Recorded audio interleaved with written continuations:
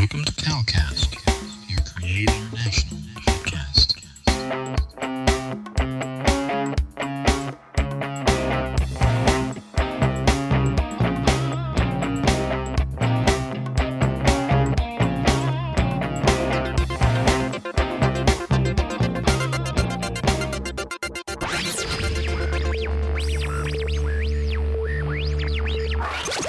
God Network News, where we give you a new perspective on events happening in our world today. This is GNN.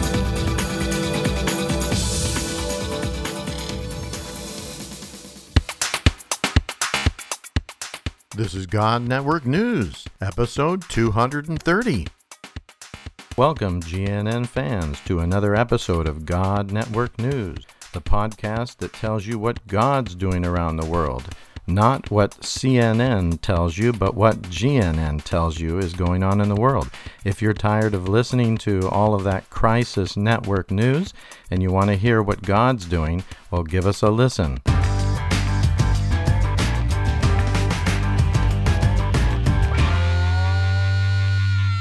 I don't want to mention the place, but we oversee the work there. We have 5 underground churches, just through farming and sports and, general interaction. God is giving us a lot of Somalis that are coming to know Him.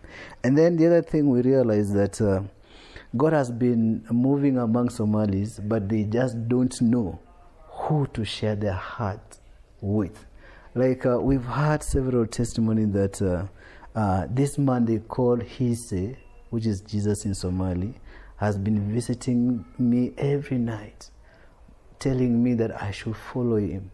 But I have never seen a Christian around me.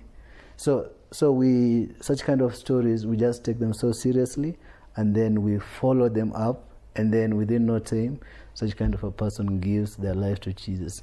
We have several of such kind of stories happening, whereby Jesus himself is going out, is reaching out to the Somalis. Another example that really shook my heart, it was in 2020 March. I met this guy called Mohammed, and then we were just talking over tea. And then I asked him, how did you give your life to Jesus? Then he says, Jesus himself came following me. He reached out to me, and then he told me is the life way, and I should follow him.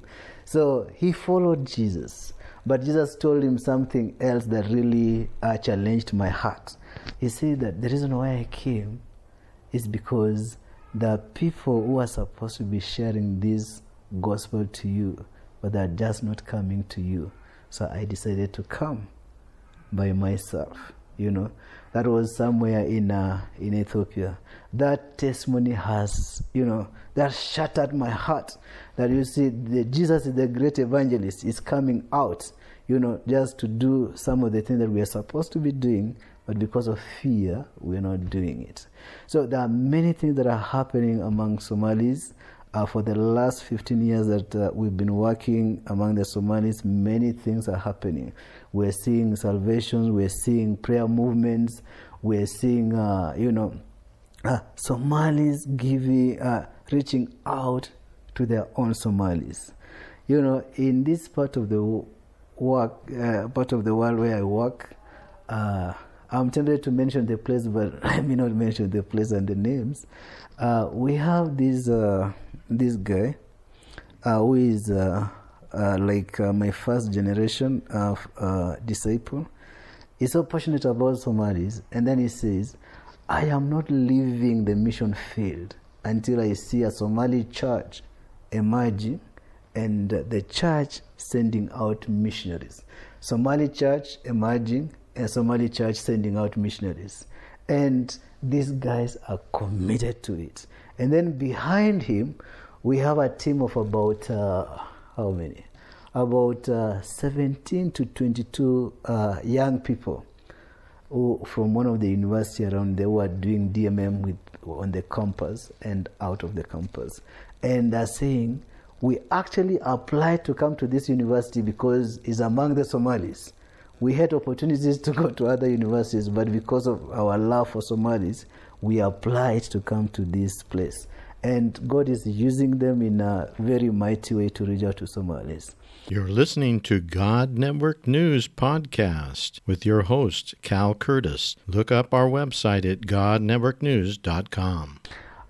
There's a story of a young lady I met last year, and she was telling me that she was living a reckless life on campus in one of the southern Ethiopia. She was living a reckless life while on campus, and then there was a time when she wanted to fall off from first floor to commit suicide, and then one of her friends just pulled her in, and then she talked to her. She gave her life to Jesus, and then from that time, God filled her love for the lost people, and He gave her specific call towards the Somalis. And then she said, when she told her mom that she's born again, they were all excited. But when she told them that she's supposed to go and live and work among the Somalis in the Somali region, the father said, "No, you are my only daughter. I can't allow you to go. I will not give you transport to go." So what she did, she had a laptop that the father had bought for her during days in the university. She gave it to my friend. He sold the laptop, gave the money to her, and it's like she ran away from her parents to pursue her call among the Somalis. She's currently learning Somali language, and she has what we call pre-conversion discipleship engagement with many Somali women. There are a lot of things that are happening among Somalis. We just don't have time to enumerate, to count them like this. There are many things that are happening. And the other thing that gives me hope and, be on fire is how the church, some of the believers are responding to, we do daily prayers for the Somalis, and people are responding to it and sharing those prayer points to other people in other networks within Kenya, within the East and Horn of Africa, and beyond. And people are really praying, and some people are catching vision for Somalis. Like just before I came to this place, a friend of mine just called me, said, "I have two guys, they say that they have a vision for Somalis." So for me, I just attribute that one to answered prayers. So there's a lot of intercessory prayers for the Somalis, and we are glad that we are part of this movement. There's a lot of evangelistic activities that are happening among Somalis, both in this country and in the Horn of Africa. There are a lot of disciple-making movements that are going on among Somalis in this country and beyond. There are a lot of, Somalis coming together. One of my highlights in my Somali ministry for the last 15 years is this. In 2018, October 10th, I will never forget that. We met as some of our missionaries from different organizations in Nairobi. And we were just there, and one of the persons said that Somalis in Nairobi are saying they're tired of being called underground believers. They want to have their own Somali community church somewhere, they don't know where, as a testimony to their own people to know that Somalis also give their life to Jesus. Because there's a saying among Somalis, a Somali is born a Muslim, lives like a Muslim, dies like a Muslim, buried like a Muslim. That means he lives, he's born, he lives, he dies without the hope of ever knowing Jesus Christ. So there is that saying, but things are changing, because I think there's a lot of concerted prayers from different angles. There are a lot of movements of people, from Somali, from areas that have majority Somalis to areas that are Christians. So we have an increase in terms of interaction with the Somalis from different places coming to places where the Christians are. and that one exposes them to the gospel.